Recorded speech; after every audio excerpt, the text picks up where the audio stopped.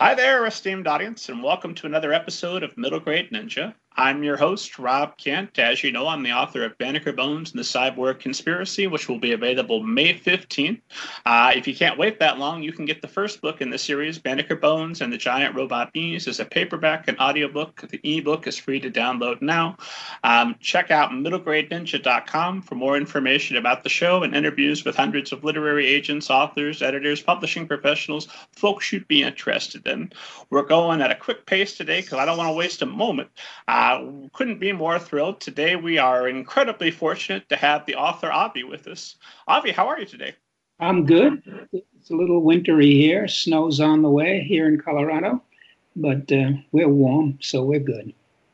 We had a 2-hour delay here, so that threw my morning off a little bit with my 6-year-old still underfoot as we were getting ready to go. Okay, I'm good. So I'm terrible about summarizing other people's books and other people's biographies, especially with a biography like yours, which I would just mangle. You're the author of, I'd read at one point 70 books and at one point 80 books. How many books have you written? More than 80. So, and the new book, Gold Rush Girl, I think is number 83, and that'll be published in March, and that will be followed by a new Poppy book in that Poppy series that comes out in May. So we're busy. And you have won not just a Newbery, but you've been honored a total of 3 times now, or is it more than that? I've got a couple of Newbery honors. I've got the Newbery. I've got a couple of Hornbook Awards and other stuff that people throw in my direction, and I'm always happy to receive. It's always good. It's awards are gifts that you didn't know that were coming, so they're fun to get. So, the door, somebody raps on the door and says, "Here, congratulations." I could live with that. So, you are open to further awards should anyone wish to bestow them. I mean, I'm not going to. I won't say no. Okay. And that just brings me right away to a question I'm dying to ask you. When you get to a point where you've written 83 books and you won a good number of awards, hoping to maybe get some more in there, but you've had a heck of a career. Nobody can say that Avi wasn't objectively a writer, a great writer that had a heck of a career. What keeps you writing at this point, and what joy do you still bring from it after having so much joy? Well, I've been writing for, I hate to tell you, 60 years. It's what I do. It's part of my breathing. I get up and I work and I write. It seems to me inconceivable that I don't write. Sometimes I want to slow down, but that hasn't quite happened yet. But I don't mean to be mundane about it, but it's my work. I get up every day and I sit down in front of the computer. Where am I? What do I have to accomplish today? And I try to do it. And not beside the point, it's the way I make a living. It's the way I support myself and support my family. And one does have to pay the mortgage, right? And that's the way it works. And so I'm a professional writer. And like the construction worker or the teacher or whatever, I go to work every day. So I try not to romanticize it. The fact that I enjoy it most days, not every day, is what I do. That's how it works. So what the motivation is, I'm not so sure I require motivation. I have, for example, promised to write 3 more books. That is to say, there are 3 more contracts, if you will. And so there are deadlines. And once you agree to do it, and they even pay you something, and then I spend it, I better do the book, right? That's the way it works. Not very. Well, that makes a lot of sense, and yet there's this part of this nagging in my brain that, so I read a lot of books by a lot of authors, and I've read books by authors who've already written quite a few books, and there's I never want to disparage any author, but there can be a quality to it that this is just the job that I got up to do. And in reading Gold Rush Girl, available in March, this is not a product like if you were working construction where you've just built a house. There's passion in this. There's an author who still wants to say something, so there has to be more than just it's doing the job. Well, I love telling stories, and I love telling stories by writing them. I don't sing them. I don't perform them on a stage, all of which is a good way to tell a story, but it's not my way. And what happens, I think, for me, when I get caught up in a story, I get caught up as well with the characters. And then I'm telling myself the story, and I want to know what happens, so to speak. And I enjoy it. And I get involved in the characters. In a book like Gold Rush Girl, my protagonist, the girl Tori, I care about her. And I want to know what happens and how she feels and how she reacts to this particular rather odd situation when she goes to this bizarre place called California, and what happens to her. And I want to know, and I get involved. I can't explain it all in the sense of I'm very much an intuitive writer, and I just get caught up in my characters, just as the way I hope you do. And I do believe that if the writer is not fully engaged with the characters, the reader won't be. And so it's my job to care about my people, so to speak. And I'll give you an example of that. Years ago, when I was writing True Confessions of Charlotte Doyle, the book had essentially been done. But my editor, Dick Jackson, suddenly called me up and said, we skipped a scene. We need to go back and look at this. When Charlotte leaves the boat, the way it's written now, she just leaves. She surely needs to say goodbye to the characters, right? And I agreed, absolutely, she needed to do that. And it's maybe, so I went back and got to that point in the book and started to write when she goes around and says goodbye to her characters. And as she's saying goodbye, Lord help me, the tears are coming to my eyes because I'm saying goodbye to Charlotte too. And once you write the book, you can think about your characters, but you're not supposed to. I mean, that lunacy lies that way. You've created a character, they stay on the page. They're not supposed to be in your house after you write the end. But there I was, feeling real emotion about saying goodbye to Charlotte. And if I don't feel that emotion when I finish a book, literally write the last sentence, then I don't think I've done the job. So there's an emotional attachment that gets a part of the writing process. Absolutely. And so are you an author that when you're, I make fun of myself all the time because I think it's me. Well, I don't know what the word is for it, and let's put my stuff aside. When you sit down, aren't you laughing with the characters as well as crying? And does that happen to you frequently with every book? I think so. I don't pay attention to it myself in that sense, but I sometimes catch myself making gestures that my characters are making, that I'm sensing the emotion, I'm sensing the moment. I think so. If you're not thoroughly engaged, you're not writing as well as you might. I want to know. Now, I'm working on a book now, and I've been working on it about 4 or 5 months, but only now am I really beginning to become engaged with my central character. It takes a while. Here I've just met you. I don't know you. I don't have any particular emotions about you, but let's meet for coffee, let's do something together, let's go to a movie, etc. And then I'm going to start caring about you in one sense or another. And that's the same for my characters. It takes a while for me to get to know them and care for them. So lots of questions about that. Well, let's start with Gold Rush Girl, because this is the book that's available now or available in March for esteemed audience to buy. It's the book I've just read and enjoyed. So in a book like Gold Rush Girl, do you start with, okay, I'm going to set this in San Francisco in 1948, or do you start with Tori? This is going to be the character that I love and know is going to have a great story.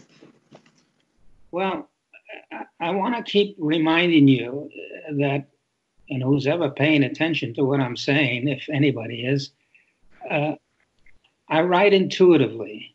I don't have a great deal of theory. I don't have a great deal of, I have process. I have a process I go through. But here's a case of how did this book begin? For example, I was in San Francisco and just visiting for a while and walking down by the bay in the area called the Embarcadero. And I saw all these flags fluttering from multiple flagpoles. And all of these flags had pictures of abandoned ships. That's all that was there. I'm thinking, what is this? I find out the circumstances why San Francisco Bay is full of abandoned ships. And the more I read, I realize there's a story here. And then I begin to think, what do I do with this? This is fascinating. And then I begin to think how I can create a story about this fact of these hundreds of abandoned ships. If you were to pick up the book, and you have the book on your hand, if you would turn to page, 30, 40, I don't know where it is, that's where the book originally began. And then I realized I had to do more than that, explain how my characters came to X, Y, and Z. So it gradually evolves. I don't know at what point the full arc of the story evolved in my head.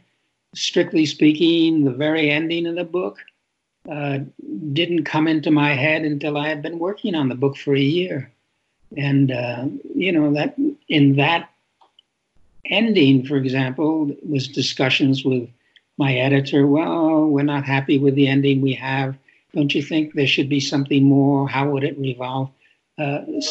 All in the service of a story, not in the service of a lesson I'm trying to teach. I don't teach lessons. There's an old gag: if you want to send a message, use Western Union. But people don't know what Western Union is anymore, I don't think. So it evolves. All my stories evolve. I rewrite them endlessly. Things change. I was just working on something now. My protagonist needs to do X. Well, I haven't established why he would do that. So I go back 20 pages, 30 pages, and rewrite something that would allow him to do whatever it is I need. So there's no consistency in the way I create the story. What you read on page 30 might have been on page 2. What you might have read on page 1 might have been on page 60. Anything in the service of a good story is my approach. So, okay, well, and that's while you're drafting that the character now needs to be this. You immediately go back and make the change, or is that once everything is done and then you make the change? I constantly rewrite, even as I go. I rewrite the books I do maybe 80 times, over and over and over again, and they're constant changes. Hopefully, a certain amount of deepening of the character, but also structural changes. Well, wait a minute. He's out at night. What is the moon? Is there a full moon, a partial moon? How dark is it? I better go back and do that. Well, he did this on page 7. He's got to do this on page 80, and so forth. So it's back and forth, back and forth. There's not 1 to page 300 in a shot. It's more like wandering around a labyrinth and then at some point making the road straight. So that's the way it happens. Do you do any kind of plotting or strategizing along the way? Like, do you anything formal, like a bit of an outline, anything like that? No, I used to when I first began writing novels. I would construct a rather crude outline. And not infrequently, as I approach the ending of a book, I have to lay out a certain plot logic. But then I don't. I like to be surprised. The poet Frost, Robert Frost, he had a wonderful line that I dearly love. He said, "If there are no surprises for the writer, there are no surprises for the reader." And I love that idea. It's a wonderful concept. And so I'm open to whatever comes to me. And if I can fit it in and make it logical and work, I do. I do. And this is all taking place during that same year while you're working on the book, so that by the time you're at the end of the year, you've got a mostly revised draft? I hope so. But then, and then it's submitted. Usually my process is when the book I think is done, the first person who hears the book is my writer, my wife. And when I say hear, I read it out loud. And she's a very tough critic and a very good one. But reading it out loud, and I do it with a pencil in my hand, and I can make changes and adjustments even as I mark the manuscript, put an X, this needs work. And then I do revisions based on that reading. And then, for example, this afternoon, I have a favorite school that I go to, and I'm reading a new book. And I'll go back 5-6 weeks, read about 25, 30 pages a week. And they're great kids for listening, 5th grade. And we'll see what they think. Maybe they'll fall asleep. I hope not. I can't imagine that they will. But you're reading new stuff to them, like a comedian almost working on a routine ahead of time. That's right. That's right. I once saw this documentary. I think it was about Seinfeld, about how he was putting together a new show, and he would write his stuff, and then he would perform at this comedy club, that one, and he would, of course, remember which got a laugh, which didn't, and he would keep rewriting the sequence that he wanted until he got his performance skit, whatever you want to call it, his set, so that there was a laugh every other minute, and he would throw out the stuff that didn't, and so forth and so on. And I think that's a perfectly reasonable way to work. Reasonable, but terrifying. You have to have some assurance if you're going out there before it's done. No, I mean, first of all, when you read to kids, as I do in this way, they're extremely generous. And I'm not giving them a totally crude draft. This is a book I've worked on for a year already. So it's coherent, and it's okay. Probably not the best, but I can get a sense by reading it out loud. I have a sort of mantra that I really believe in, and that is sort of this. Writers don't write writing, they write reading. Writers don't write writing, they write reading. And so it's the reading and reading out loud that lets me hear the book as a reader. And it teaches me so much, the pace of the book, even repetitious words and phrases, even ideas. So you convert yourself into a reader, and that makes an enormous difference. So knowing that your wife eventually is going to be the first person to experience the full story, do you tell her about your work before then? Oh, she knows generally. She knows this book I'm reading, for example, takes place in Venice during the Renaissance. I dragged her there. I mean, have to go to Venice, you do, right? So, oh, the hardships of a yeah, writer, sure. It's tough. It's rough. Anyway, so of course she knew that I was writing this book, and it's part of sort of an extension of an earlier book. So yeah, but she doesn't know the specifics of it. I want her to experience it, but I don't like to talk about my books before they're done. because I find that it intellectually locks me in. If I say, character, this is a book about, this is a book that does, I don't want to, I want to be free emotionally to go any direction I want. So by the time you get to the point of submitting a manuscript, how many times will you have typically, you think, read it out loud? Two or three.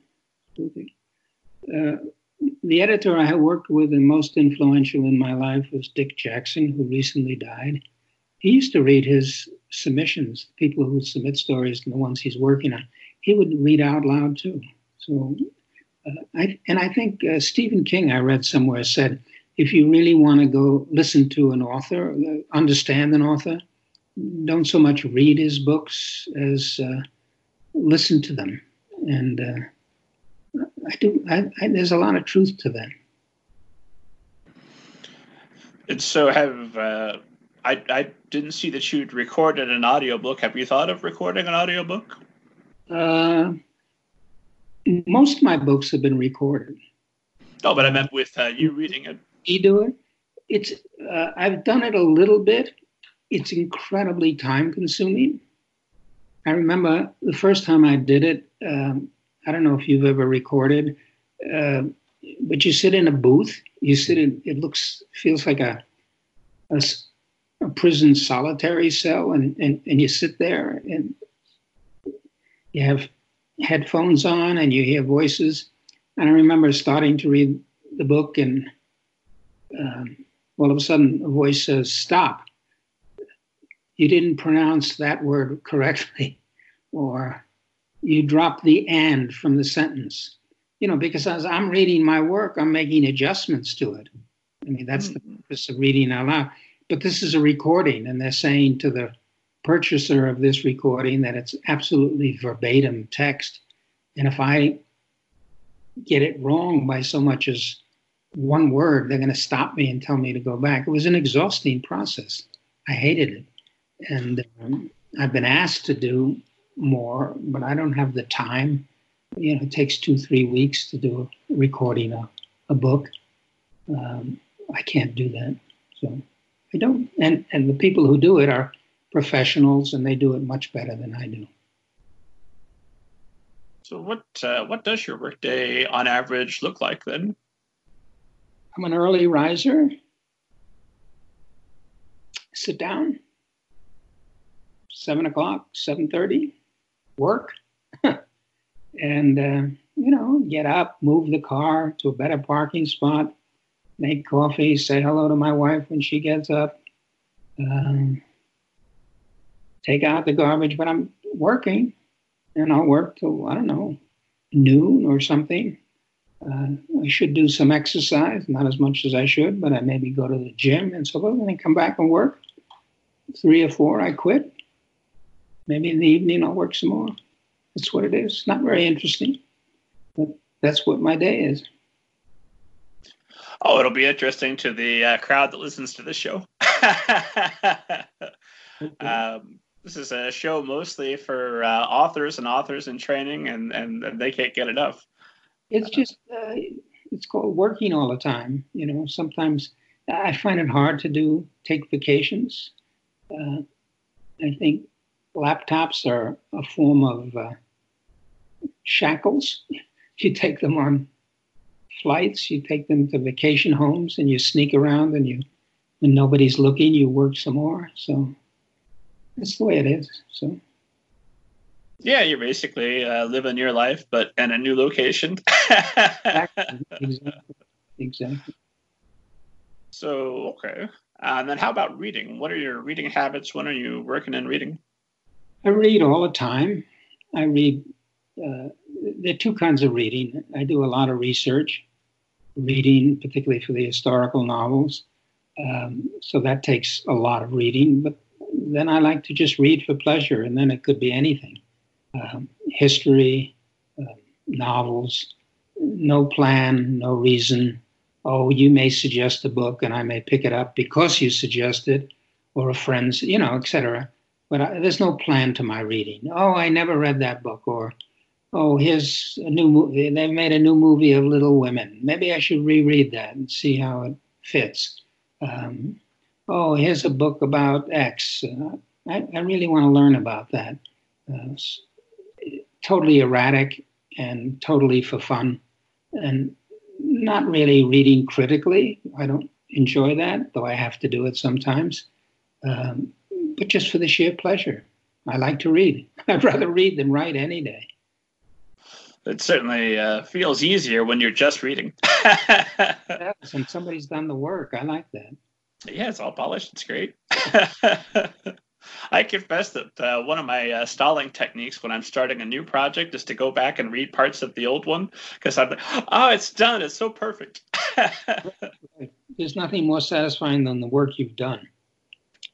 And by the same token, oh my gosh, how am I going to ever write another book? I don't have it in me. It's exhausting. I mean,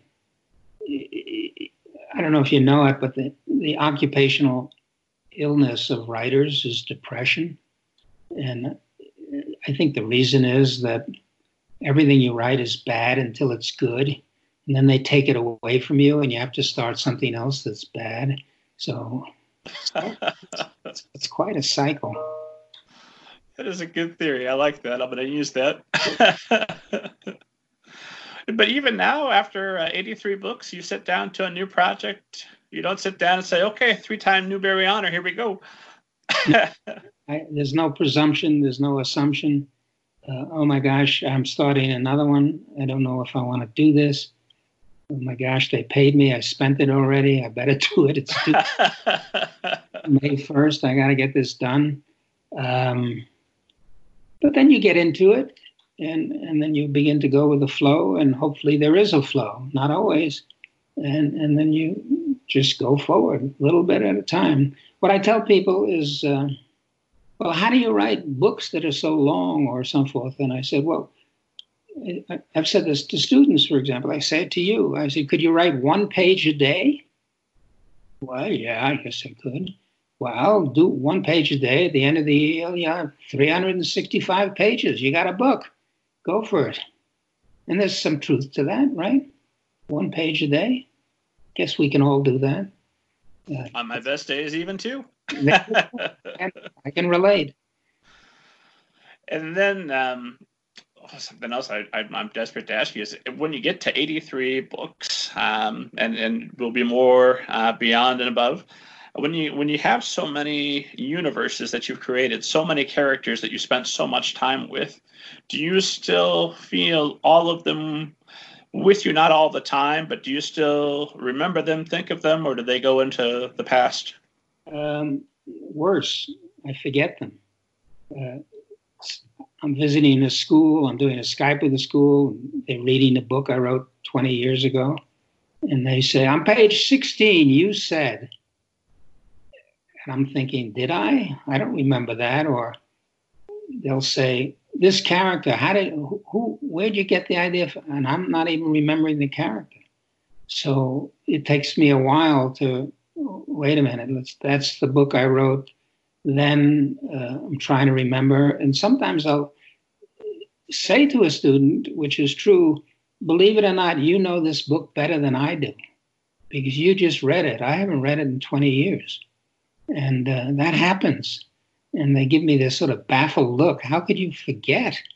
But you do. I do. I really do. And since you're writing intuitively when you're starting a new project, and you've already signed some contract of some form, spent the money, so it's definitely going to happen. How much of that determines the parameters of what you're going to write? How much do you have down for someone to purchase before you get going? Okay. I'll give you an example. And please don't think I'm bragging or something, but I was talking to the editor who did Gold Rush Girl. And a friend of mine read the book and said, I can't wait for the sequel.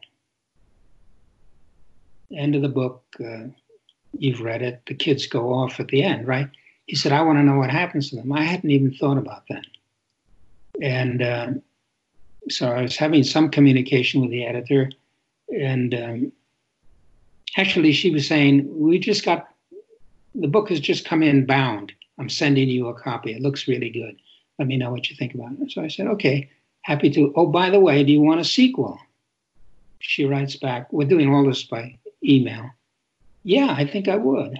What would it be about? Well, tell us what happened to the kids. I need more than that before I go to my publisher. Can you give me a synopsis of the story? Okay. So I sit down and write, and 15 minutes later, I send it to her. She said, oh, that sounds good. Does it have a title? I don't know. Well, I need one. I give her a title. Oh, good. You could use that. Fine. I'll get back to you in a couple of weeks and see if we want to do this. Boom. There you go. Have I thought out the story? No. Do I know the general idea? Yes. I'm thinking, well, if I do that, I'm going to have to move to California for a month or two to write this book. Well, I mean, this is all within 10, 15 minutes of talk. That's not exactly careful planning of my life, is it? So much less of a book. But it's working out. So, on the other hand, I'm working on a book, and I did think it out carefully. I submitted it to a publisher, and they said, well, we're sort of interested, but only if you told the story this way, which was not a way I wanted to work. So I just took it to another publisher, and she was editor, and she was intrigued. Well, how would you deal with this issue? I told her. She said, okay, let me think about it. And that one took a lot of discussion because it's a complicated subject, but sometimes more, sometimes less. Some ideas are simple. Some ideas are very complicated. Do you have any sense about what attracts you to a particular project versus another? It's a perfectly valid question of which I have not a valid answer. Fair enough. I mean, something has to be intriguing about it. The worst, Robert, is when you agree to a book and then you're called upon to actually produce it 2 years later and you're thinking, what in the world made me interested in this? That happens. That's no fun. But usually, I don't know, there's a story that I just think would be fun, that would be interesting to tell. I don't think it's more than that. The idea of the story is what attracts me. But that's not the story. One of the questions that people often ask, you're a writer, they'll use this word, they'll say, what inspired you to do such and such a thing? They use that word inspire. And I'd like to point out to folks that the word inspire is not, as it's come to mean, sort of the finger of God touching your brain. When you inspired, it really means putting life into something. So to me, to be inspired is to have an idea which is easy, but then I have to bring it to life. That's what inspiration is all about. And that's my job as a writer, to do exactly that. And sometimes I do it better than other times. But that's the work. That's the job of the writer. To give life, not to the idea. It's not the idea that's crucial. It's the life that engages with people. I definitely got to come back. Unpack that just a little bit for me, because I'm getting too far ahead of myself. I've got 3 more questions for you on the back of what you said. What does that mean? It's the life that inspires the word. How does that show itself? My readers have to care. I after many years, people have said, what makes children's books different than adult books? And I've come up with an answer. I don't know if other people have, but it's a little different than I might have said 20 years ago. I think it's the way kids read books that constitute children's books. They are so fully absorbed in a book. There's so much engage with it. They take the experience of the book and make it their own.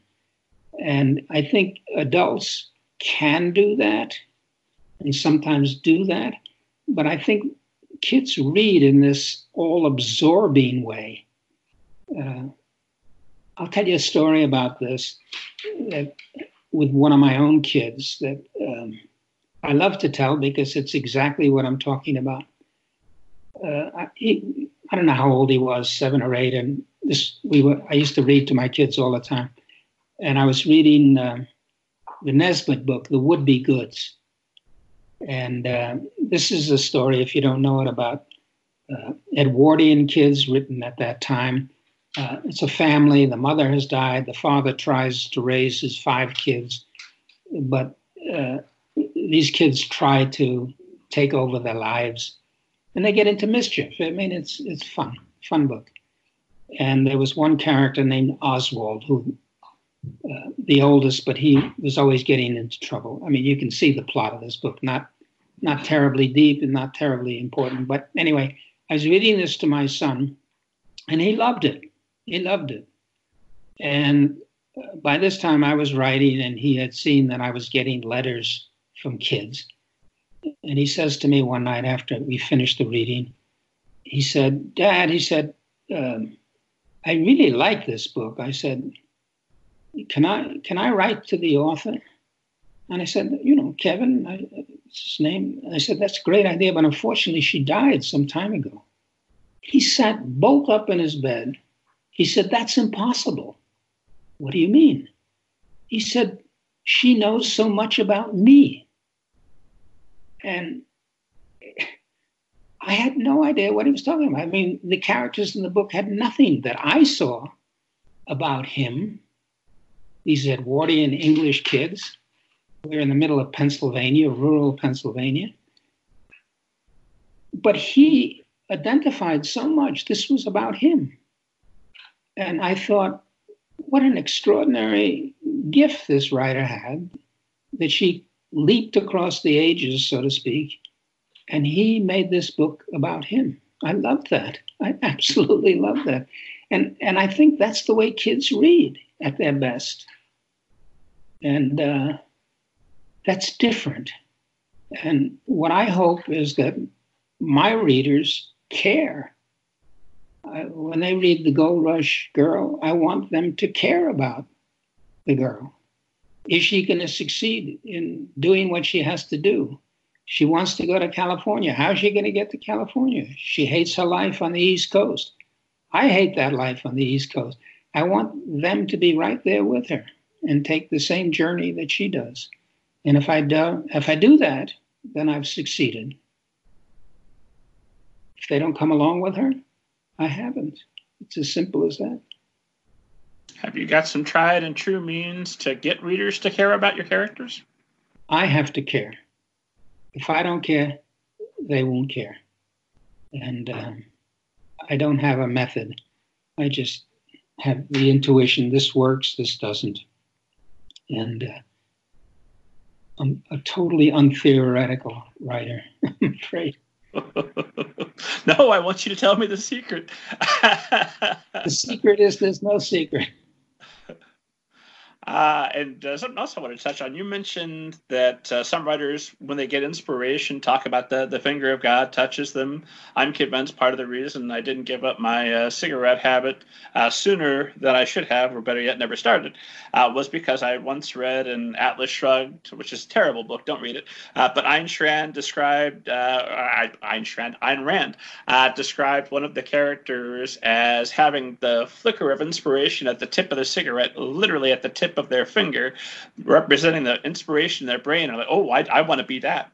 That sounds great. A lot of people read that book, and a lot of people live by that book, whatever it is. Yes, just if some of them hadn't been in control of so many of our economic policies, that would have been swell. That's for sure. But what I wanted to ask you about is we're talking about this very practical. It's a job that must be done. You sit down, you do it, as is comfortable for you. You're writing intuitively, but is there any woo? There's a lot of woo that comes up on this show sometimes when authors will talk about characters doing things that on their own, when the magic starts to line up and things, I don't know, cosmically rhyme. I'm describing it poorly. Have you encountered this? Yeah. I don't think it's magic. I think if you've done your job, there's an inherent reality in the show, in the character. And if you've done your job properly, they won't do X because their personality and their character and their circumstance requires them to do Y. Years ago, I think I was doing some sort of workshop, and this young man, this was high school students, and he said, all I want to do is write hunting stories. That's what he said to me. He said, but they're all the same. I don't know how to change them. I said, well, have you ever thought about writing the story from the point of view of the creature that's being hunted? And he stopped dead. And he said, whoa, I never thought of that. He's writing these stories about people killing these creatures, and he's never thought about what the creatures feel about being killed. And it sort of was an epiphany for him that he realized that he had to think about it the other way. So when you think about a character, you have to create. One of the things that I think is inherent in all good writing is something that I don't think is discussed very often, and that's logic, which is to say, a story can't do X until Y has been done, or the other way around, as the case may be. You have to build a certain reality into it. I knew a very smart editor who once said, you can't write, when you write fantasy, you have to write it as if it's historical. That is to say, there's certain rules, there's certain concepts that have to be obeyed. Otherwise, the fantasy doesn't work. Then it's just a hodgepodge of things happening. And I thought that was very smart. But I think it's true about all fiction. There's an inherent logic, or should be, in the story, so that it flows logically. You can be surprised, but it has to come out of that reality that you created. And that's the job. That's what you have to do. Going back to this, and this, I don't want to harp on this all day, but this idea of an intuitive writer strikes me because it's close to how I work, but not quite. I like a little bit of planning. I get nervous if I don't know where I'm going entirely. As you're dealing with these historical novels, you have to be true to history as well as true to your characters, true to their story. Are you keeping notes along the way of things you need to know to keep straight to finish the book, or how are you keeping everything straight?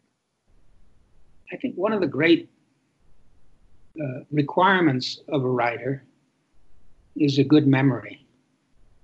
I don't think people talk about that. I don't know if you develop a memory, I guess you can.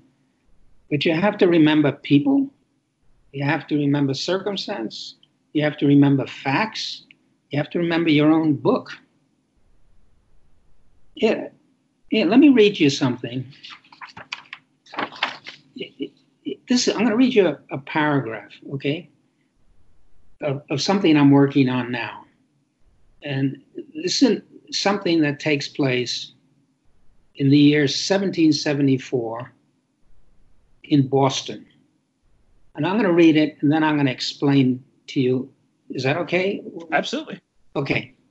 The night's sultry heat would have kept me awake in any case, but I was so excited, I'm not sure I ever slept. Long before dawn, I crept out of our silent hog alley house. Happily, there was almost a full moon in a cloudless sky. Its light enabled me to make my way along deserted Newbury, Marlborough, and Cornhill streets before heading out along the Long Wharf. When I reached the end, I found, to my delight, some 300 regular soldiers lined up.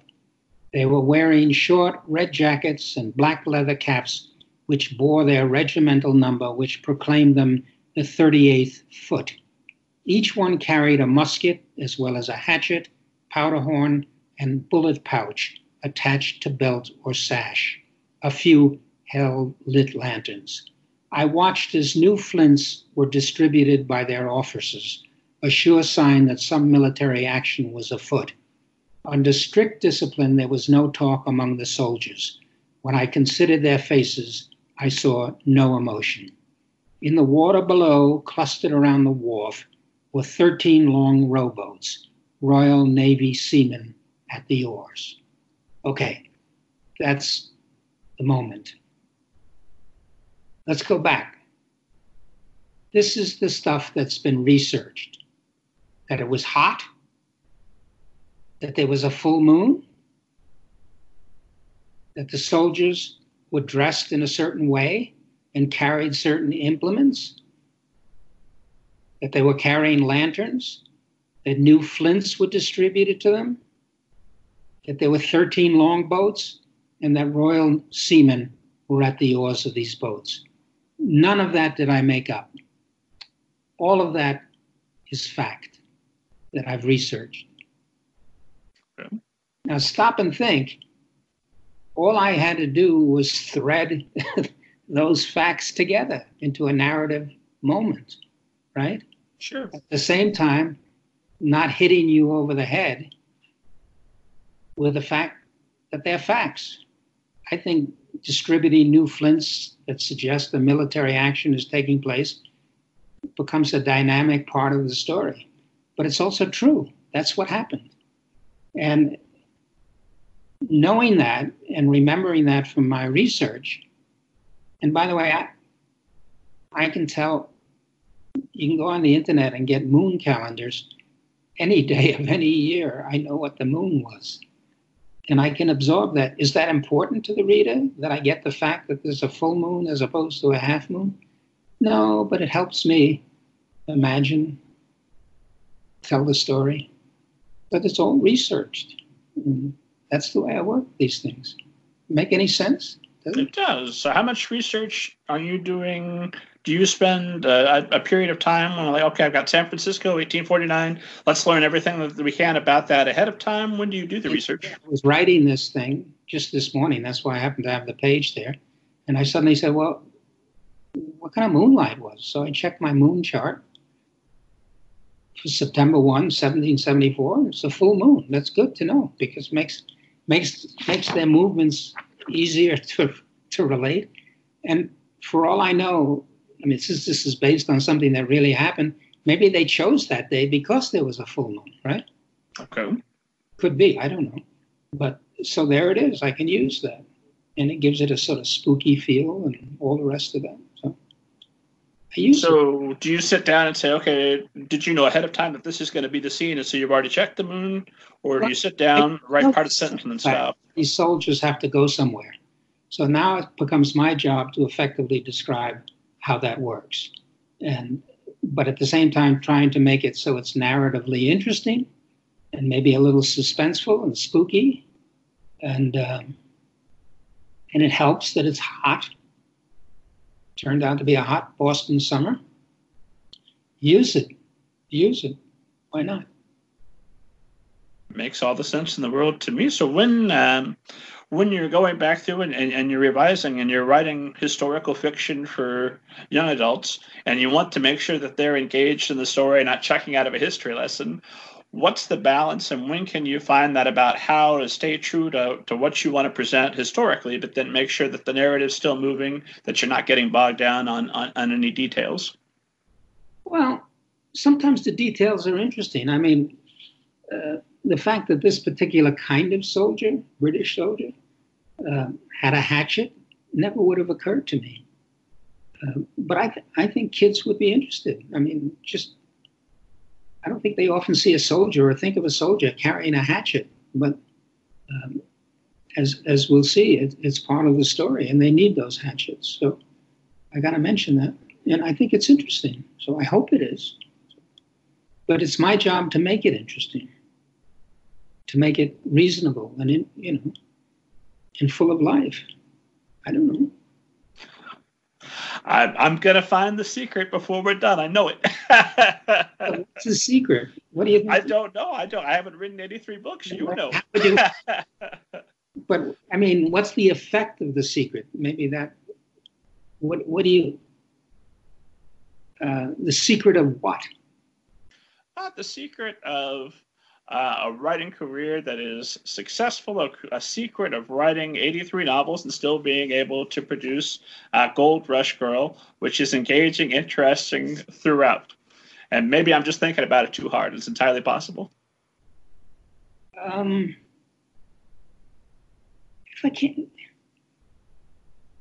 I can't do it well, then I'm not going to be allowed to do it. Does that work? I think that makes 100% sense. Yes, sir. I'm sorry, Avi, you've had it. You've had your run. I think you should start writing greeting cards. So no more novels. So something else I wanted to ask you about language, and I haven't read the new one, obviously. I think that might be, if you just wrote it this morning, that might be the world premiere of that passage to everywhere. That's an exclusive here at middlegradeninja.com, or folks, you heard it. But I wanted to ask you about well, go ahead. The language? Uh-huh. Language is really very, very complex when you're writing historical novels. You have to make a decision, and that's where a conscious decision is made. Gold Rush Girl, you have this bright girl, and we learn very on that reading is very important to her, and she becomes totally immersed, in particular to the book Jane Eyre. And so you make a conscious decision, at least I do, she's got to sound something like Jane Eyre. Otherwise, we don't believe that she was so influenced by this book, right? Okay. And so I'm going to write in some ways, and since I read a lot and I read a lot of classics, I'm concerned that some of the language, some of the vocabulary is going to come out of that period of time that she exists.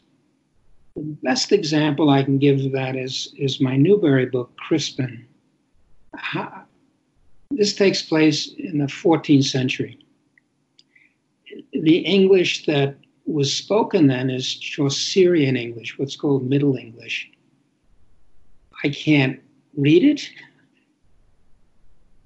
Interestingly enough, when you hear it, you can hear the English in it, but it's hard to read, and I certainly can't pronounce it the way it was.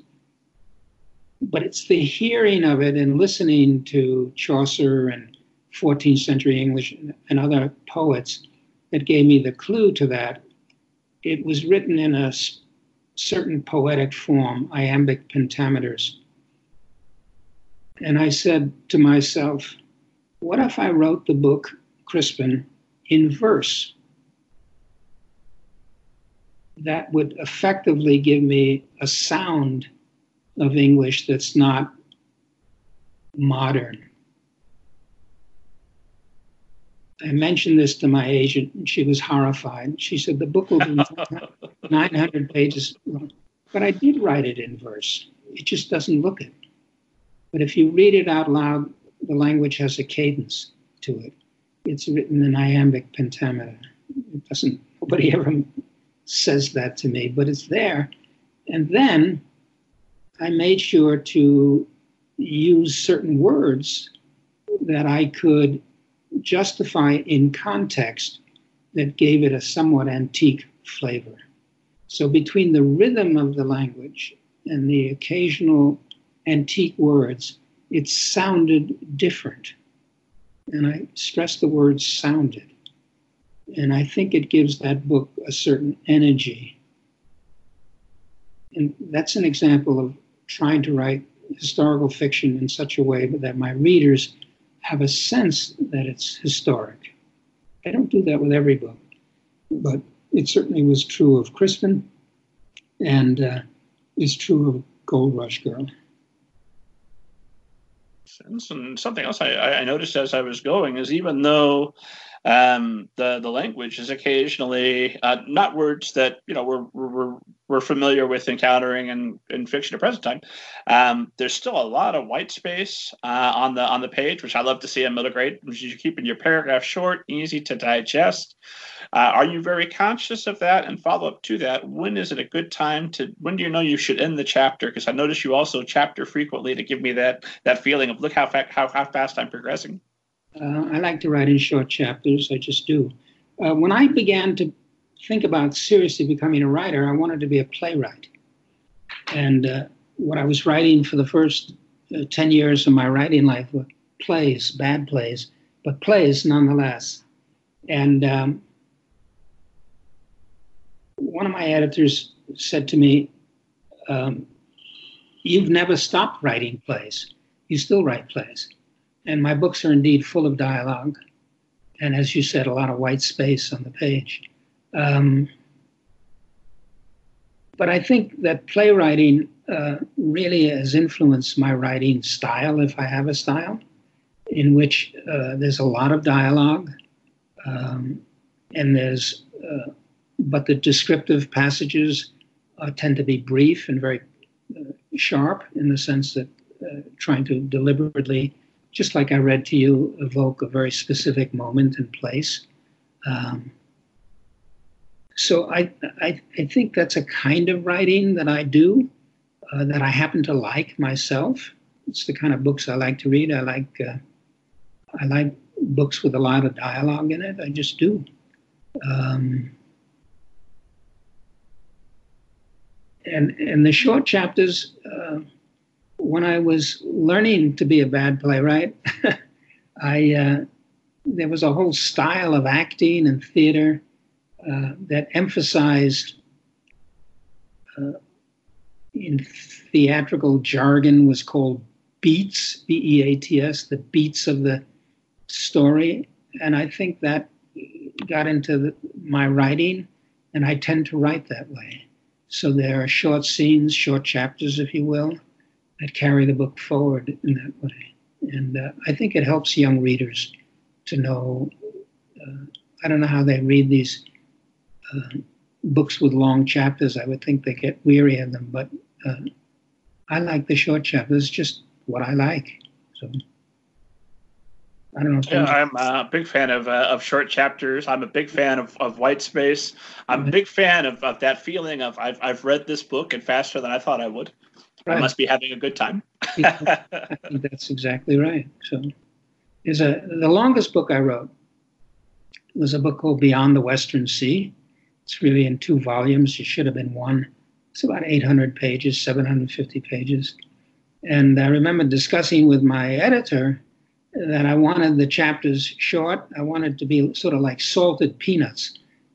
Okay, I'll read this one chapter. Let me look ahead. Oh, it's only 3 more pages. I could do that. And then you read that. Oh, that one's short too. I'll read that and keep going. And so it's big, it's long, but you just want to keep rushing forward and feeding yourself one more chapter. Makes all the sense in the world. You're also very good about ending every chapter with some sort of question or something that propels me on and makes me want to read the next chapter. How conscious of that, and when does that come into play? Is that something you go back through after on a revision and start adding that, or? No, well, to some degree. The other big influence in my life as a writer is something that I have by virtue of my age. And that is, when I was a kid, I used to listen to the radio all the time. And there were a lot of dreadful, but wonderful to me, shows for kids. And they were serial suspense stories. The Lone Ranger, Sergeant Yukon, Jack Armstrong, Superman, etc. I adored them. And in fact, one of my books is called Who Was That Masked Man Anyway? About kids who listen to the radio.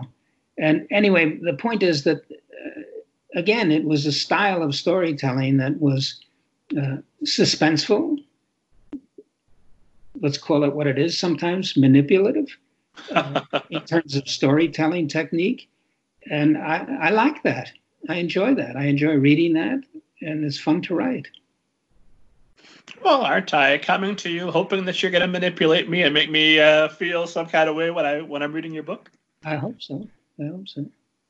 Yeah, I think, suspense, you have to care. You have to get the reader to care. And the fundamental caring is what happens? What happens next? And if you can get people hooked on that, they're going to read your book. I remember once getting a letter from a kid. She said, I read your book, True Confessions of Charlotte Doyle. It was boring at first, but by page 2, it really got good. Ruthless. Whoa. Over 83 books. Do you have a favorite reader reaction to something that you've written? Once again, it's the same book. This girl wrote to me. She said, Dear Avi, I read your book, True Confessions of Charlotte. I read it 16 times. My mother says I can't read it anymore. Would you please write a sequel so I can have another book to read? That was sweet.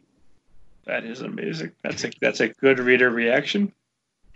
On the other hand, I remember another book. I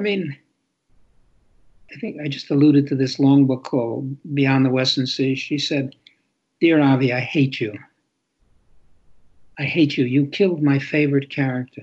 There was no reason to kill him. I hate you. I will never read another book of yours again.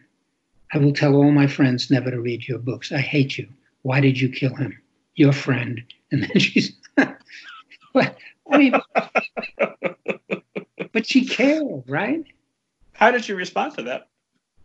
Well, I said, I'm sorry. I hope you do read my books. And then I said, in books, characters die. And then I suggested some, Bridge to Terabithia, Charlotte's Web. Sometimes characters die and they're still good books and you don't have to hate the writers. But I never heard from her again. So maybe she stayed with her vow never to read another book of mine. But she cared. So I did my job there, didn't I? Well, I know in my youth I made some vows like that similar, and then the author would have a new book come out and be like, oh, well, maybe just a little. Okay, maybe I'll finish it. There you go. So, you had mentioned, one more nerdy question about the language, and then I'll follow up with you about California. But I noticed that there are, not a lot, but fairly consistent use of italices, especially in dialogue for emphasis, I assume, on what a character might be saying. When do you decide which words in dialogue are appropriate to put into italices, and is there such a thing as too many italices? The answer is yes, they can be. I think it comes about because I'm hearing the books, not seeing them. As I mentioned, I like to read them out loud. I would like them to be read out loud. And so I'm emphasizing certain words from a speech point of view. And that's why I do that. And maybe I do it in excess. I don't know. No, I'm going to play this clip for my critique group because they accused me of doing that too many times. So now I have this book I can wave at them and say, no, Avi's a great writer, and Avi uses the I would like that book to be read out loud. And I think for the reader, I often, I visit schools and so forth. Sometimes teachers say to me, well, how can I get kids to write better? And I say to them, you should be reading books out loud to your kids. The best way to teach reading is to read out loud. Take voice lessons. Learn how to be a good reader. Learn to read what you love. If the book is sad, don't forget to cry. If it's funny, laugh. Your kids will love you for it. If you emote about the books you read, but read them out loud. It's the most powerful way to teach reading and writing that there is. Reading out loud. I recently, earlier this year, started substitute teaching on when I can, as often as I get there. And one of the things I'm always key to do is figure out where the teachers left me room, that we're going to sit down with the book, not mine, somebody else's book. Let's see how you react to this. Did you hear it the way I hear it? How much is there for you? Right. Yeah, as a substitute teacher, I would think you'd have a package of short stories in your hip pocket that you could always read. I've always got at least 2 books on my person, so I can always whip something out and make sure that we're going to enjoy at least a part of it. Absolutely. Very powerful. Very powerful. Especially if it's a book that's done really well and I just didn't personally care for it. I'm like, what am I missing here? Show me. You laugh, you react, and then I'll understand. Mind you, not all good books are good books to read out loud. We could discuss that at some point, but and some poorer books are wonderful to read out loud. So you have to make a distinction. Anyway. Well, no, I think that might be instructive. What are the qualities of a book that isn't good to read out loud?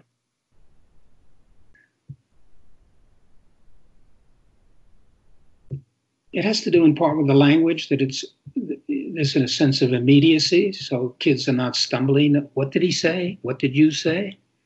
A lot of movement going forward, a lot of certain amount of energy in the book. And if you have characters that have distinguishing ways of talking, there's a character in some of my books, the Poppy series, Aerith the porcupine, who speaks, he swears all the time, and he doesn't say real swear words, he makes them up, but it's all alliterative. And kids love it because it's nonsense, but it's funny at the same time. And teachers tell me they love to read it out loud because the kids laugh. And that's good material to read out loud. I know you used to be a librarian. Are you very good about seeking out librarians, teachers, folks that promote books and reading for children to get information from them? No, but in the nature of what I do, when I visit schools and the very selective nature of the schools that I'm working with, means that I'm meeting teachers and meeting librarians who are interested in what I do, which is write for kids. I've been to schools where I remember a school, the teacher invited me and it was all set up and so forth. And I said something about the library. She said, "We don't go there. The librarian there doesn't like the room to be messed up." So she didn't want to have any part of this. What value is that? It seemed incredible to me, but I've been to a school in which I was told the principal doesn't want any teacher to be reading out loud because she thinks the students are doing nothing when the teacher is reading out loud. I mean, you meet some strange things in schools, but those are a couple of them. Here, I'm scandalized. That's a terrible approach. Recently at a gathering, and the librarian came up to me. He was in near tears. He said, "My principal is ripping out the library. She thinks we don't need it anymore. If kids want a book, they'll just ask you and you'll get it from another school. We're just going to have computers in that library room." Unbelievable. Well, that's really depressing. So we'll move on. I know lots of great librarians. I know lots of passionate teachers. I know that's not everywhere, but I'm sad to hear that that's happening somewhere. It is. Well, what does a great school visit look like? If Avi comes to my school, what can I look forward to experiencing? And when do you know you've had a good school visit? Well, I do less in person. I do 20, 30 Skypes a year. They're very easy to arrange, and I live in such a remote area. It saves time, money, etc. A good school visit has a great deal to do with the teacher who organizes it. Have they read the books? That sounds like obvious, but it's not. Sometimes it's not. Have they discussed what they want to find out. The more, if they read one book, the discussion is going to be fairly narrow. If they've read 10 books and different kids have different favorites, you can get into a real chat with them. I like to share with them a couple of things that about my life. You know, there's the obvious things. Where do I live? Do I have kids? Married? All that stuff. But I also was not a very good student. I flunked out of one high school. I almost flunked out of another. I was required to have tutoring when I was in high school and so forth. And I have some of my high school papers, which are marked up by teachers who are pretty caustic and critical of my writing. And I share that with students. And it has a big impression on them because I was not always a good writer. And they don't think of themselves as particularly good writers. You meet occasionally a kid who thinks they're good, but for the most part, they don't. That's because they aren't. They're just learning. So to see in me, who I come before them as a representative of a good writer, because that's why I'm there, to know that I was not always a good writer is a very important message to bring to young people. So we discuss that, and I show them examples of all that. And if we have a good time, I like to joke around with students, laugh, listen to their stories. I don't want it to be just about myself. You know, talked to some kids just yesterday. Did you always want to be a writer?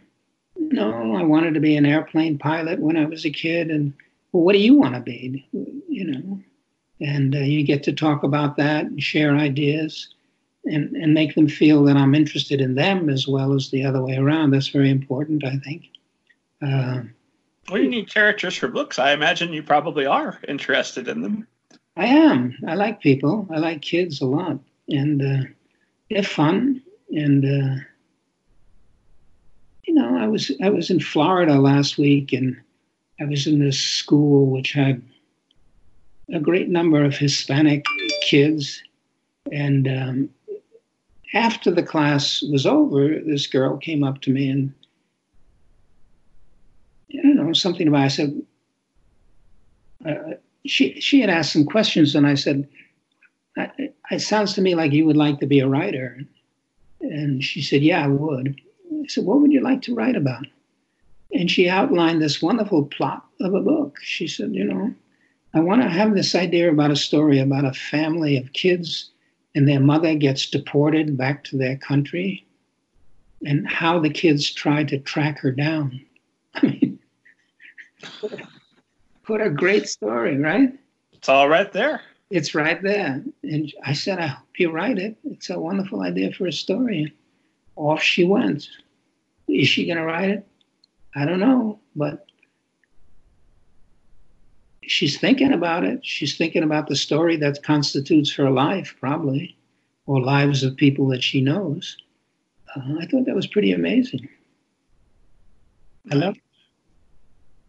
Yeah, I mean, if you're listening, little girl, please write that story. You know, and I'll never see her again. So it's years ago when I was working as a librarian, I got this letter from this girl. She was 11, 12. And they were amazing letters. They were beautifully written, literary. And I don't usually encourage kids to enter into a correspondence with me, but I was fascinated. Who was this person? How could she be writing this way? And so I encouraged this, and I kept getting letters. We went back and forth, and she wrote. Anyway, the short of it is, all of a sudden, it turns out I was working in this library in New Jersey that she and her family moved within a few miles of where my library was. And I did something that you're not supposed to do. I said, I'd love to meet you. If it's okay with your parents, have them drive you down to this library. I'd like to meet you. So it was arranged. And I met this sweet, incredibly shy young lady. And her story was that her parents, sort of, for want of a better term, sort of hippie types, had moved to Europe. And she was homeschooled, if she was schooled at all. But her education seemed to be she would go wherever they would go. She would search out an American library. In those days, they used to be. And she would get English language books, and she would read them. This great skill of letter writing derived entirely from reading books. Anyway, we talked, and she was too shy, and in truth to tell, she wasn't that interesting. She was really nice, but she had this vivacity that she had in these letters.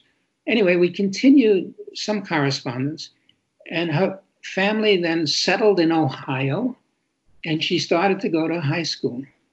And her letters changed. They became full of cliches. They became dull and uninteresting, and then she faded away. She was getting an education, but it was killing her skill as a writer.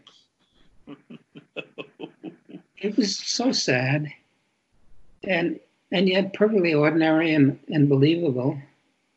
And then the other day I found these letters, 25 years ago, and I wondered, did she become a writer? And, on the internet, I looked up her name. Now, of course, she could have changed her name or something in 25 years. There's no record of her ever. I don't know what happened to her. But anyway, there's a little bit of Tory in her who gets her language and her vivacity from reading books. And I guess I was thinking of her a little bit in that context.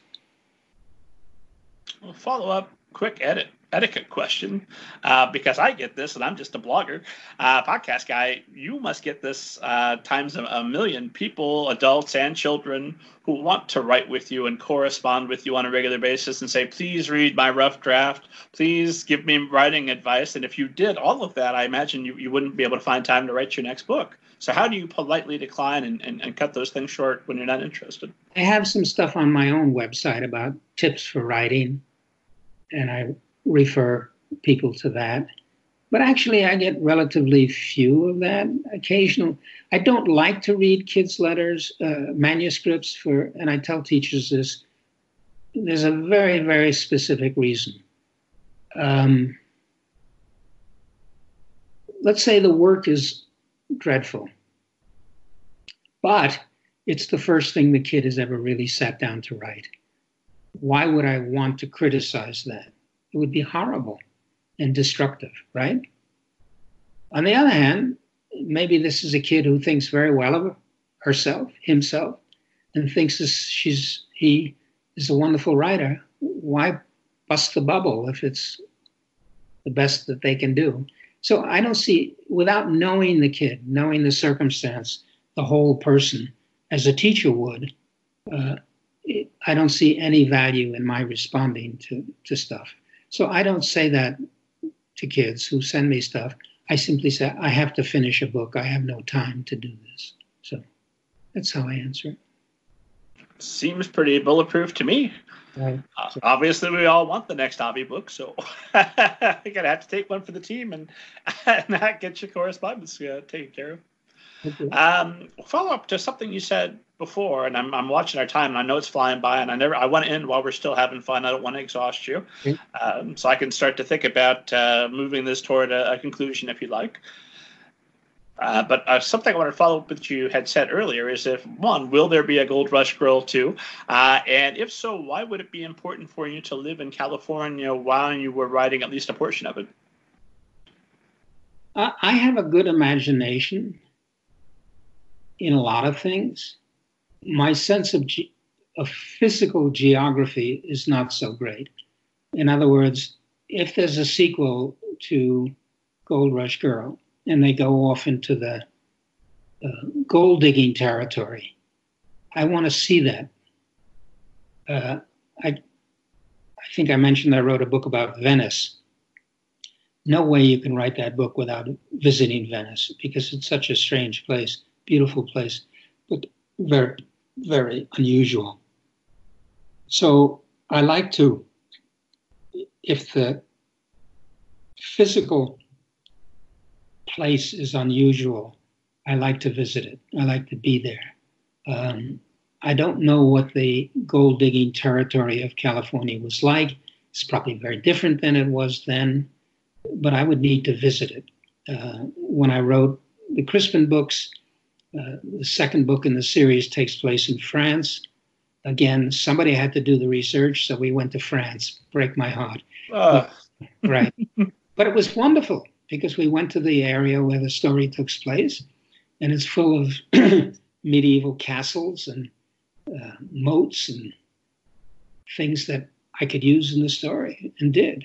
And I wouldn't have been able to do that unless I had visited. So that's important to me. But it's a funny way. It's a weakness of my writing, but I accept it. And as I say, I have to go to these places, and going to California for a couple of weeks and wandering in the old gold digging areas wouldn't be the worst thing that happened to me. Why would that be a weakness? Well, I want to get it right, you know. Here, I've alluded to that. I read you a section of a book that takes place in Boston in 1774. Right here on the floor is a map of Boston in 1775. I can follow the story street by street. And Boston is very different than it was then. But I want to know how long it takes to go from here to there.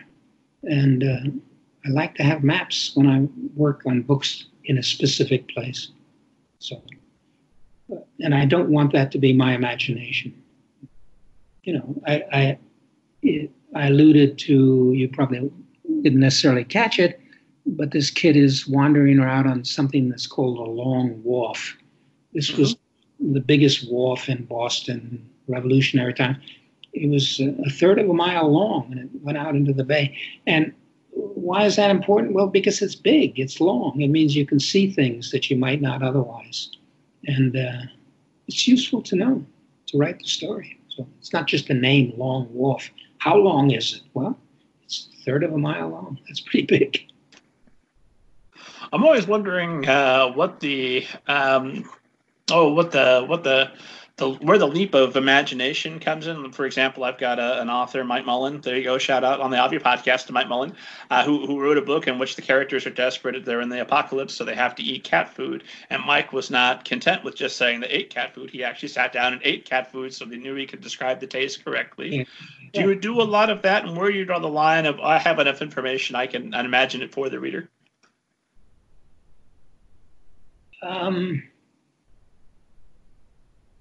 Trying to think of strange things I've done to write a book. You know, one of the things about doing research, and the fact that I was a librarian for many years and actually taught students how to do research, it's amazing what people have written about. There's almost, you can't think of a topic in which you cannot find a book about. An example. I wrote a book some years ago called City of Orphans. And it deals with the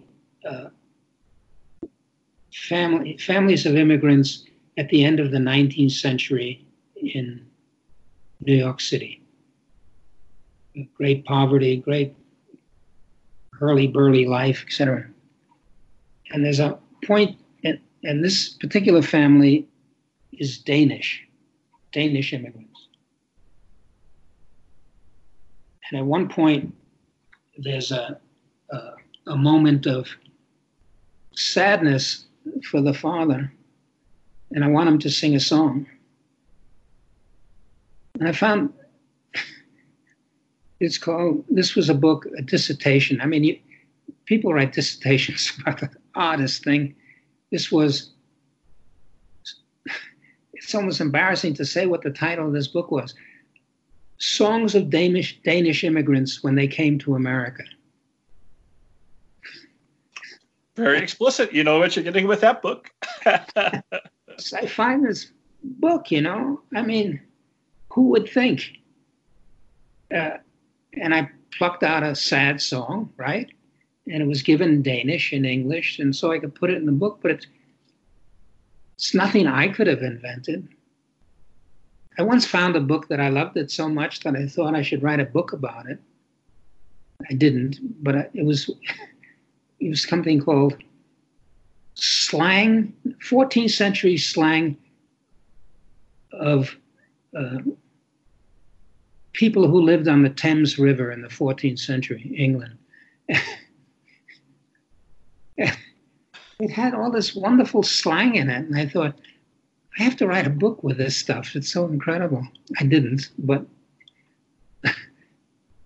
it's nothing when I was writing Crispin, he's running through a forest, and I'm thinking, well, what kind of trees in a medieval English forest? Found the book, Medieval Forests of England. Now, granted that I used to be a librarian, I know how to find this stuff, but I could teach anyone how to do it. But when you find that stuff, I found books on medieval swear words, obviously medieval food, illnesses. It's nothing you can't find out. Nothing. You must take great pleasure in what a professor might call the glory of knowledge and knowing as much as you can about everything. I have a reputation for sprouting totally irrelevant facts at dinner tables. Did you know that? People look at me, what's that have to do with what we're talking about? Nothing, it just popped into my head. So if I ever get the opportunity, I'm going to make sure I sit on your side of the table. I'm going to hear some of these interesting things. So you can roll your eyes when I come out with some totally irrelevant fact. So, well, let's. I could talk to you all day. It's been an absolute privilege and a pleasure, and I so appreciate you making the time to do this. Why don't I ask you two more questions, and we'll call it a day, so that we end while everything is still fun and we're having a good time before it becomes exhausting. It's not exhausting. You asked me, and you suggested some questions you might want to answer, and then you said something about the name, my name. Oh, yes. How did it come? Why do I drop the last name, and so forth and so on? And that's something that's relevant. First of all, my first name really is Edward, but I have a twin sister. And when we began to talk, for whatever reasons, there's no logic here, she couldn't pronounce Edward and called me Avi, and that somehow sounded like Avi or something, and became a family name, and et cetera, and then expanded beyond that. So that's where that name comes from. Now, why not the last name? At some point, I have mentioned this twin sister. So we went to school together, a local public school in Brooklyn, New York. And at some point, my parents must have gathered that I was not doing very well in school, and they had me tested. Important key to this story, this is the 1940s, and we have much more knowledge of these things today. So they had me tested, and what they discovered was that I am what's called dysgraphic. Most people have heard of dyslexic, which means has problems reading. I have problems writing. Letter reversals, world's worst speller. I have a trophy to prove it. But anyway, dysgraphic. Letter reversals, pretty bad. And so I get through school, and my mother had arranged that I was in the same class with my sister so that she could cover for me, I believe. She never said that, but I think so. Anyway, then we go to high school. She goes to one high school, I go to another. And in the first high school, goes in New York City. My first report card comes home, and I have failed every subject. And my parents pluck me out and send me to a very small private school in New York City. At the end of the second year, the English teacher calls my parents up and says that Avi is the worst student he's ever had, and he has to have tutoring. And that summer, I spent a lot of time with a tutor, but she was a wonderful teacher, and she was the one who really got me interested in writing. Now, the key to all this is my parents had discovered that I was dysgraphic, but told no one. Told no one. And much less me. I didn't know it. They didn't tell you? No. I mean, this is 1940s. I think they were embarrassed or whatever. I don't know. I have no idea. They've moved on, passed on, so I can't answer these questions. But the point is that by this time, I'm interested in writing, and so when I'm a senior in high school, I decide to become a writer. And I tell my parents I'm going to be a writer, and they're horrified. Not because they think writing is bad, but they think my writing is bad. And no parent wants their child to set themselves up for failure, right? But they don't tell me. They don't tell me why. So this makes me very angry and so forth. So later on, when I have my first book published, I don't put their name on my books, thereby just Avi, which is a name my sister gave me. And I leave off their name. Do you find, and obviously you found all sorts of motivations to keep writing, among them taking wonderful trips, paying the mortgage, all of that good stuff. But did that leave you with a hunger to write well, almost out of, not spite, maybe is not the right word, but... Well, I loved to read as a kid. I was a reader. Not coincidentally, my twin sister is a writer as well. So clearly there was an environment that promoted this. But one of the qualities that we, as parents, you're a parent, you alluded to that, is that stubbornness is a quality that can be a pain in the neck, but it also has certain virtues. Stubbornness in the sense, I'm going to do it. I don't care what people say. I'm going to be a baseball player, or I'm going to be a writer, whatever, right? I don't care. And at a certain point, I stopped listening to the criticism. I was going to just do it. And I don't discover that I'm dysgraphic until I'm in my 40s. And it was a revelation. It was like 10 pounds were taken off each shoulder. And then when I had a computer for the first time with a spell checker, one of the great moments of my life. I could have given a Nobel Prize to the guy who invented the spell checker right then and there.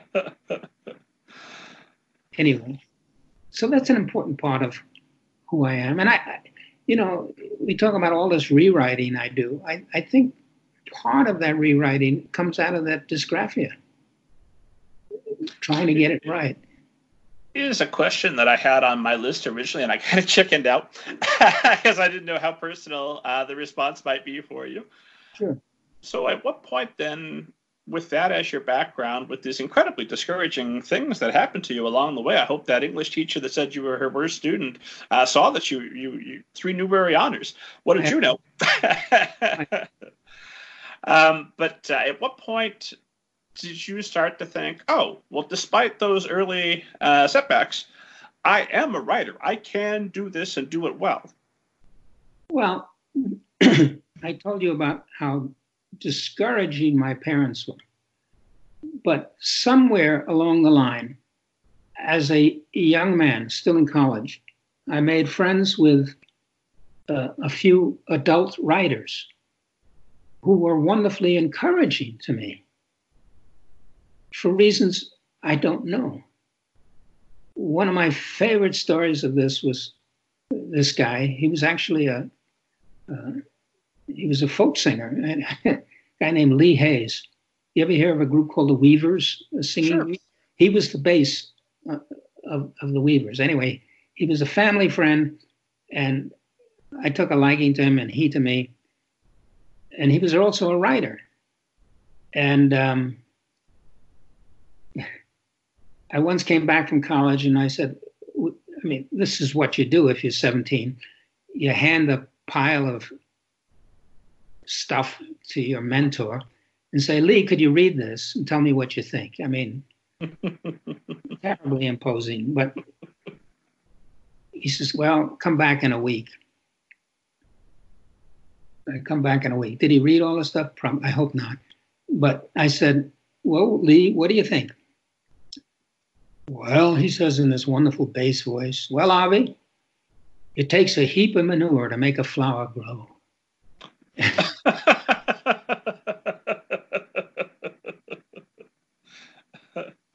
What a wonderful expression, right? And I understood what he was saying, and I accepted it. I wasn't offended. I suppose if he said in more vernacular language, I could have been offended, but I wasn't. And he's right. Of course he's right. And so I had these adults who were writers, a couple of them, 2, 3 of them, who were very encouraging to me. I don't know why, I really don't. But it made all the difference in the world, all the difference. Well, they must have seen something in you that thought that this time I'm putting in this effort. It's not going to fall on deaf ears. I agree, but I don't know what that was. Maybe I was an interesting person. Maybe I talked, writer talk. I have no idea, but I was 16, 17, 18 years old. And they somehow got me to think that they took me seriously. And I think when you're a young writer, if someone takes you seriously, you can be told anything. Takes a heap of manure to make a flower grow, and not be offended and react as if, well, that's good advice. That's good advice. So it took me a while to get there. I cost myself a lot of growth that I could have got to sooner had I have taken a chip off my shoulder in my early years. Precisely. So I tried to be very supportive to young writers or would-be writers, because it's hard. It's hard. Writing is very, very hard. And, we of us who are teachers, who are successful at it, young people are often told by teachers with the best of intentions, oh, you can do it. It's not that hard. It is hard to write well. It's very hard to write very well. Very few of us achieve that. And it's important to tell young people that it is hard, but you can do it. But no, it's a struggle. It's not easy. It's not easy. And it's one of the things I try to tell. You ask me, talking to kids, I always begin by saying writing is very hard. It's very hard for me. And it's hard for you. And instead of feeling discouraged, you should know that's exactly where you should be. If you write something and you think it's no good, that's a good sign, because it's telling you can make it better. If you think you've written something great, you're in trouble, because it's not. It's not, right? You're a writer, you know that. You sit down and write something, it's no good right away. Maybe you're lucky and you write a paragraph that really rings true. There's a wonderful Johnson Boswell story that I love. Mr. Johnson, my friend, has written this wonderful book. It's full of these wonderful passages, but no publisher will take it. What shall he do? Johnson, tell your friend to take out all the wonderful passages, and he will have a good book. Good advice. It is, although I do find I'm well versed in kill your darlings, find those things that you love most, and get them out of there if they're not serving the story. But sometimes you do find something that you like from the first draft that really does work, and then you hear readers. I assume that you had that experience, that readers say, "Hey, that thing you liked, it was worth liking. We enjoyed it also." I don't think my readers. I don't recall readers pulling out a paragraph and quoting it back to me. Maybe. I don't know. I don't recollect that. So what I do if there's a paragraph that I really love is what you can do with computers. I pull it out and put it at the end of the book, and then I forget that I took it out. It's fine. So it's still there if you should ever need it, but you're finding you just don't need it. Being kind to myself, but I don't need it. So anyway. Well, that's something I've started doing as well. I have a separate folder just for the passages that I love. They're still there. I can go read them. my own anthology of great writing, right? Yeah. So Yeah. If you were me and you knew what I meant when I wrote that, you'd like it too. It's relevant to what I'm writing. Yes. Okay. Cool. What else can I tell you? Oh yeah, speaking of chickening out, I know esteemed audience thinks I'm going to chicken out and not ask you the question that I ask everybody, but I'm not gonna. I'm gonna ask. Avi, have you ever seen a flying saucer, and do you believe in them? I want to know why you asked that question. Because I have not seen one, but I think they're real, and even if they're not, so one, I don't do overt political messages, but I would like more people to start asking this question. There's a whole lot of smoke. Let's see some fire. And two, I like to know that even if there's nothing to it, I'm wrong, and everyone who thinks they've seen one is wrong. I like to know who are the dreamers who believe and speculate. Do we need to pause briefly? No. Okay. I haven't seen flying saucers, but I've seen ghosts. How's Really? that? Yeah. So just as good. Tell us about the ghost you've seen. I decided. Most of these stories come when you're a teenager. I mean, I don't think you see. Maybe you do. Anyway, the ghosts I've seen were when I was a teenager. I decided to visit an aunt and an uncle who lived in the country, who I was very fond of, but I didn't want to tell them I was coming. So I hitchhiked across the state of Massachusetts to see them. And as I was approaching their house, there was a sudden summer shower. I stood under a tree and I waited. Rain left. I went on, and as I was going on, I passed a hill.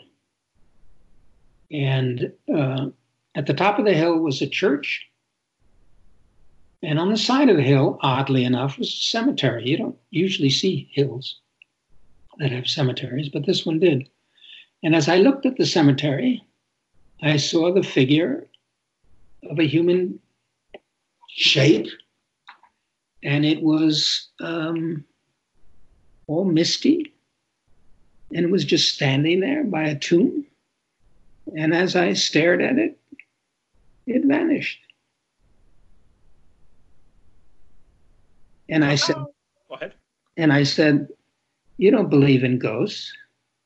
So I walked up the hill and fixed my eyes on the tomb. And when I got there, it was an old gravestone covered with lichens. And being the rationalist, I said, well, lichens have sort of phosphorescent aspects to them. That's what it was.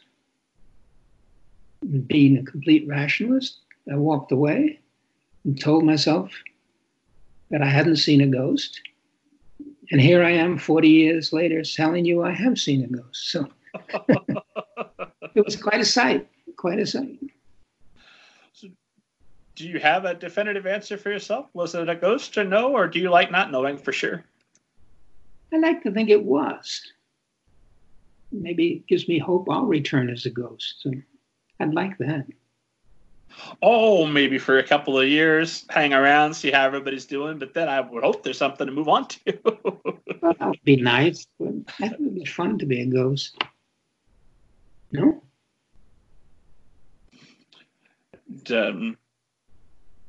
That just throws me a little bit, because we've been talking in such practical terms. We covered a section where I asked you about woo, and you had a pat answer for that. Now we get here and a ghost. I never would have guessed. That's just fascinating. Wants to be fully understood, right?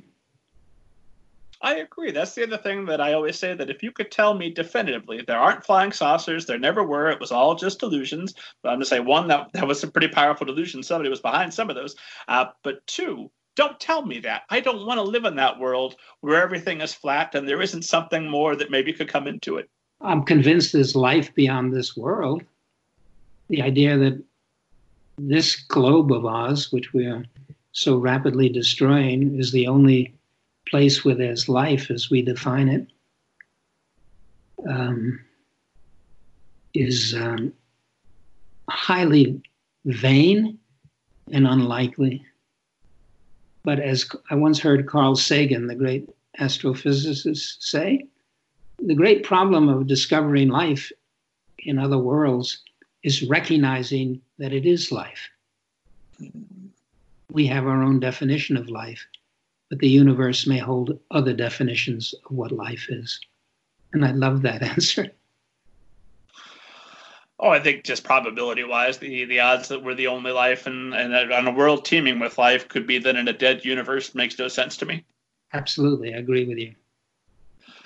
Well, I tell you, I'm watching that clock. I always want to be respectful, responsible, and I've got a last question that I always try to end on, because it's a good catch-all for all the things that I should have asked you and just didn't think of them in the moment. That I'm kicking myself later. That why didn't you ask him this?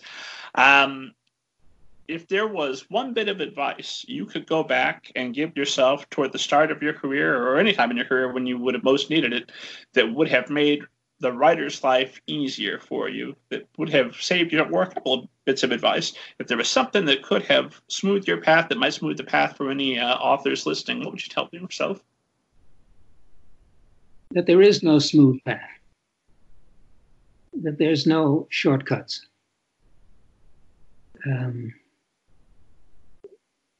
Cliche someone said to me the other day, there are no elevators in life, you have to take the stairway. And writing is something that's learned, and it learns only by doing it. And some people may learn faster than others.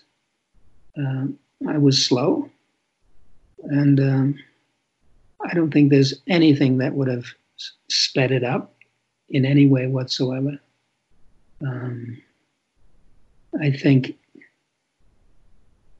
maybe the only advice, because it's based on what I did, if I hadn't had kids of my own, I probably would not have written books for kids. So my advice is have kids.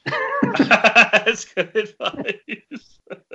But if you have kids, it's very hard to be a writer because you have to take care of them. So expensive. The thing I find amusing is I've never been as good a parent as the parent I was before I had one, because I had all these ideas of who a parent should be, which is why when you were telling me about your parents' actions as a parent now, I'm starting to think, well, what were the motivations? There was probably still some caring and some loving there that just went off a little bit. Oh, let me add to that story. Okay, one of my sons, as he was growing up, I realized that he was dysgraphic as well. And I was not going to do what my parents did. I told him, hey, Kevin, you have what I have. They're both dysgraphic. I typed his papers. I talked to him. I talked to his teachers. He knew it all. And as he grew older, I realized he was also a good writer. And I said to him once in high school, you know, you're a good writer. You're much better than I was at your age. You could be a writer. And he says, I can't be. Why? I have a disability. So who did the right thing? My parents, or did I? And I love that you still don't appear to have an answer to that. I don't think there is. Right? We're not going to find a better note to end on, Avi. This has been incredible. I'm so glad that you made the time for this, and that this is going to go out to the world to be shared. Where can all the esteemed audience members listening find out more about you and learn more about Avi? Well, I have a website. If I knew what it was, I'd tell you what it's. I'll link to it in the show notes. Something with my name in it. Anyway, thank you. Enjoyed the conversation, and always love to meet folks and hear from folks who listen to what I say and like it, dislike it, find it interesting. But most of all, I hope they enjoy my books. Thank you. I'm going to go back and listen to this multiple times because I know there are lots of things that I'm going to pick up the second, third, and fourth time that's going to be inspirational.